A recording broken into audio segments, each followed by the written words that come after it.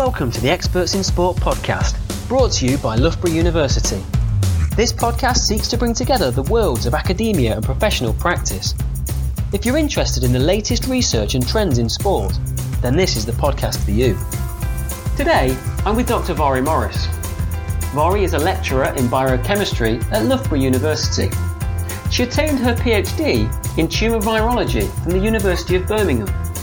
And her research interests include understanding the interactions between cancer cells and stromal cells in the tumour microenvironment.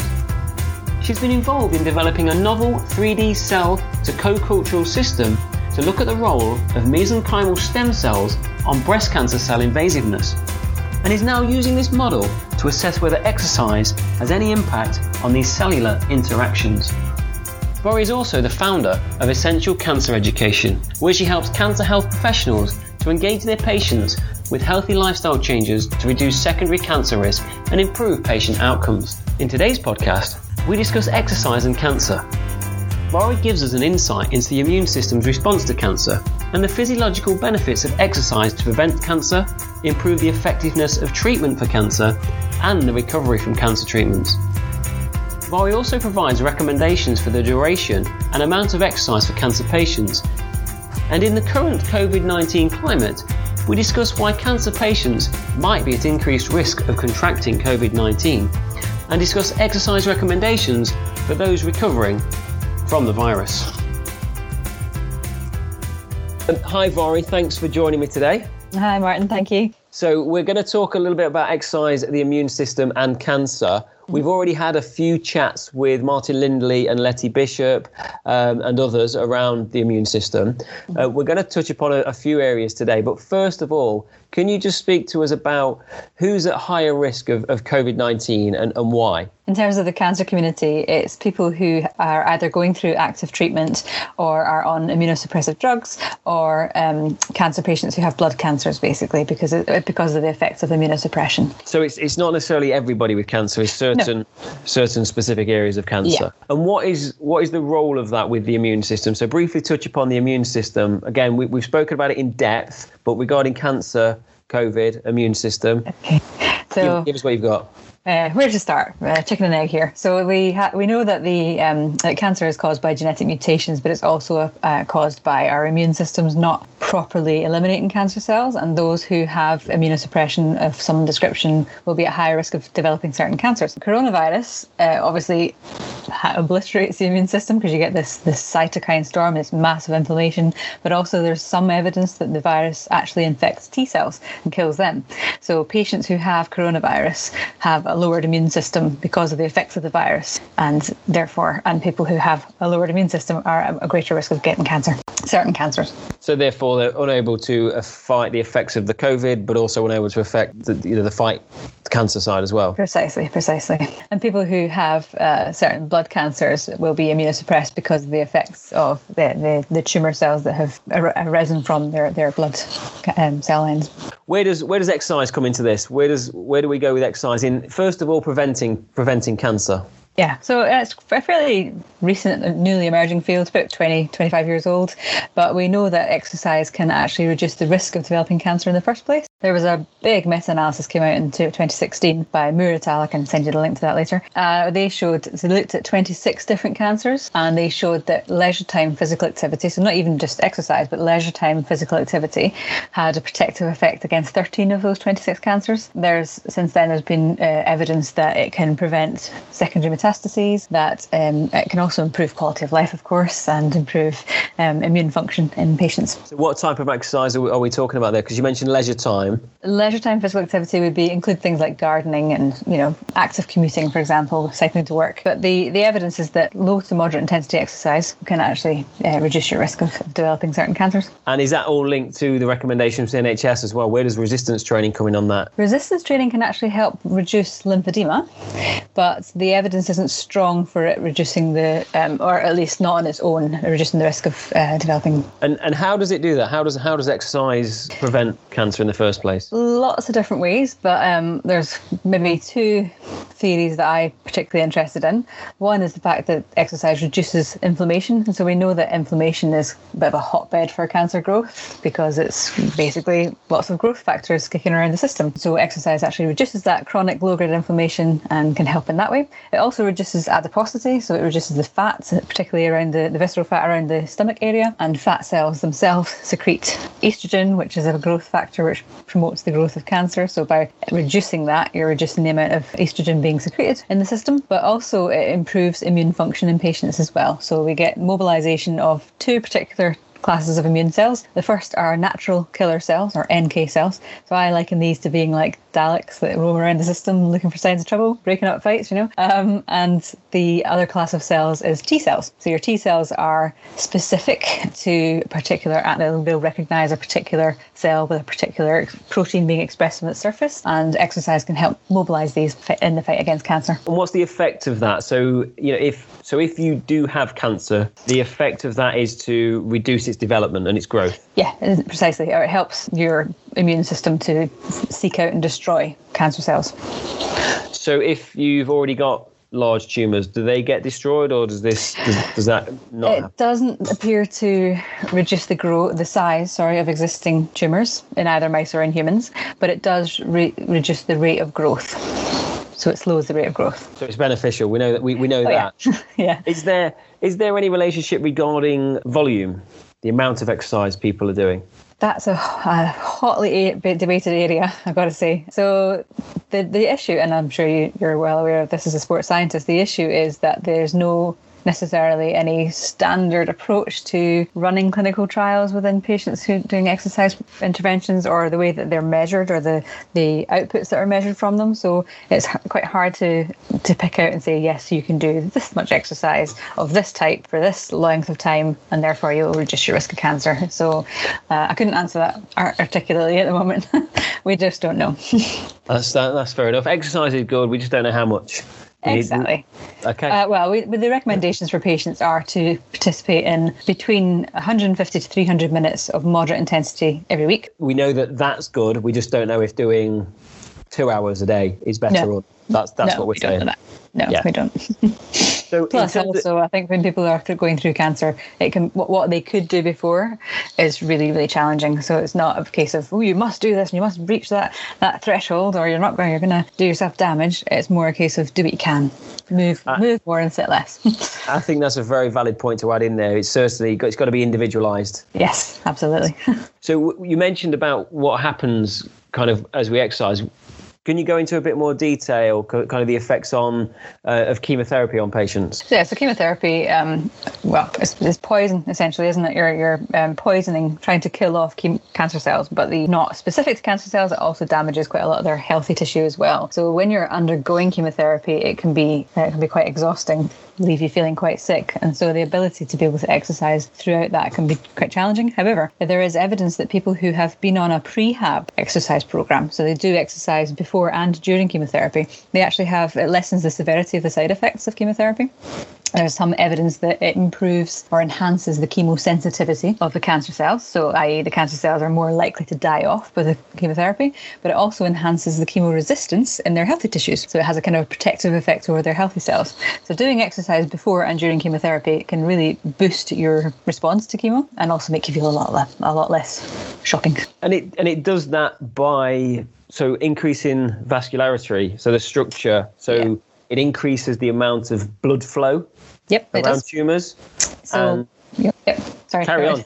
Interrupt you there. So your tumours, if you imagine like a bunch of grapes, and the grapes right in the middle don't have any blood vessels feeding them with nutrients and oxygen. Okay. Now, tumour cells can survive for a little bit of time without that oxygen. It's called hypoxia. But after a while, they would die off. Now, your normal cells would die off almost immediately without oxygen for any length of time. But your tumour cells have evolved a way to survive in these conditions. But they can only survive for so long, and eventually they have to to grow their own blood vessels. So we call this angiogenesis, but they kind of do it hastily. I don't know if your mother ever said to you, more haste, less speed. My mum used to say it to me all the time.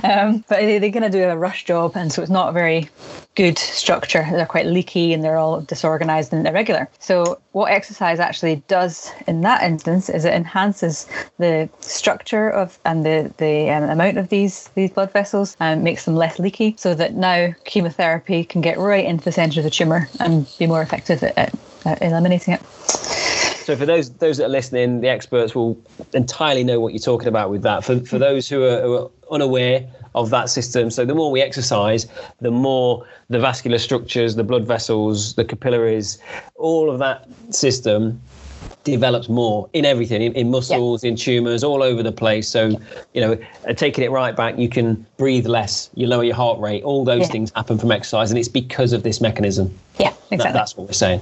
Yeah, so enhances the ability of the chemotherapy drugs to get right into the centre of the tumour where they're needed. Because those cells right in the centre of the tumour will be the ones that are able to survive longer, because they'll have adapted to be able to survive in those harsh conditions. So you want to get rid of them if you can. So again, I think for our listeners, I think that's quite clear that, what exercise can do, increase in veins, capillaries, and enabling the delivery of treatment into the tumour where it's needed. Yeah, but in addition to that, actually, so if you imagine doing exercise, what happens to your blood vessel walls when the blood is pumping much more fast against the side of the blood vessel walls, it causes these shearing forces, and that results in a signalling cascade being activated, which actually results in recruiting the immune cells that we talked about earlier, the natural killer cells and the T cells, to come to the site and help in the fight against the tumour. So you get a bigger structure with more of the goodies coming in. More of the goodies, I like that. More of the goodies. So we've talked about training volume, and you've mentioned the moderate intensity exercise. Yeah. So what's the problem with high intensity exercise? The high intensity exercise is, if you do 1 or 2 bouts, it's not going to be terrible. But if you're undertaking prolonged high intensity exercise, then you're actually increasing your risk of infection from upper respiratory tract infections like coronavirus. But if you think about why, it's because you're suppressing your immune system. So in that instance, it's going to be harmful in terms of your anti-tumour immune response as well. So I personally would avoid prolonged high intensity exercise. I would be opting for regular moderate intensity exercise instead. And it's interesting. If people want to find out more on that, we spoke about that regarding athletes. We've done a podcast with Martin Lindley where we spoke about athletes and actually lockdown potentially being good for them and for them to, get their immune system back to where it should be. And we discuss a lot really about high intensity training and the increased infections that the athletes can be susceptible to. So links in very nicely with that one. We've talked about what lessons have we learnt from other diseases like this, so like SARS and things like that. What lessons have we learned that we can take into the kind of COVID scenario at the moment? So the thing about COVID is it's so new. We still don't know much about it. Obviously, we're learning more and more each day. But in terms of whether exercise can be beneficial for COVID recoverers, it's unclear. But we do know that from the SARS outbreak, which was in 2004, that although lung function was still like 12 months after the infection, after the person had recovered, although their lung function seemed to be back to normal, they were still suffering fatigue and exhaustion, and their immune function wasn't quite back to normal. But exercise can obviously help promote that. So we are making an assumption here that we'll be able to see something similar for coronavirus, but nobody's done the studies quite as yet. So what we're predicting is that people coming back after having had coronavirus will need to lower the intensity of exercise, the volume of exercise, and gradually build up to the 5 times 30 or 5 times 60, wherever they're at on their journey. Yeah, probably. So the evidence, not the evidence, but the what seems to be happening, I suppose it is evidence, what seems to be happening is that if people push themselves too far, they're actually setting themselves further back in their road to recovery. So the recommendation is to gradually increase the amount of exercise that you do and kind of do a little bit less than you think you're able to, so that you don't totally overexhaust yourself. So it sounds like good advice. From some of the evidence you sent me prior to us having a chat now. It says here that SARS cases in 27.8% of patients demonstrated persistent changes on chest X-rays 12 months after recovery. Yeah. So there's some huge potential long-term effects. Oh yeah, and we're starting to see that with this long tail version of COVID, that where people are not being hospitalised on ventilators and whatnot, but they're ill for maybe 12 to 16 weeks with nausea and vomiting and not being able to eat, having palpitations, chest pains. It's quite severe, actually. And have you experienced or got knowledge of when people do try and push themselves back into exercise, that actually it kicks it back off again? And just anecdotal evidence from the stuff that I've seen out there, like news reports where people have said, I went for a walk around the block with my child on his bike and I was in bed for 2 weeks after that. I had that chat with Martin, but I think it was off air and off the podcast, where that was spoken about regarding the intensity, and any athlete who may have had COVID, you need to be very aware of how they are, how they're feeling, any increases in training volume. Yeah, definitely. Take it easy, gradual increments. Yeah, so I think with patients who aren't aware of training load and training volume, cancer patients and things like that, I think it's probably worth them staying focused on themselves, as always. Yeah. And not to be so hard. Don't be hard on yourself. Don't feel guilty or like I should be able to do more. Do what you can and rest as much as you can as well. So in terms of the recommendations that you would give, what would the recommendations that you would give firstly to those cancer patients with cancer and recovering from cancer, and then we'll touch upon the COVID in a bit more detail, link back to that as well. Okay. So for those who have cancer and are going through treatment, although the recommendations are 5 times 30 minutes of moderate intensity exercise a week, if you're going through treatment or you've got cancer, the effects of cancer can be exhausting. It can cause extreme fatigue. So it's a question of doing what you can and not pushing yourself again too far. But try and do something, even if it is just a short walk, and you build up to a slightly longer walk the next day.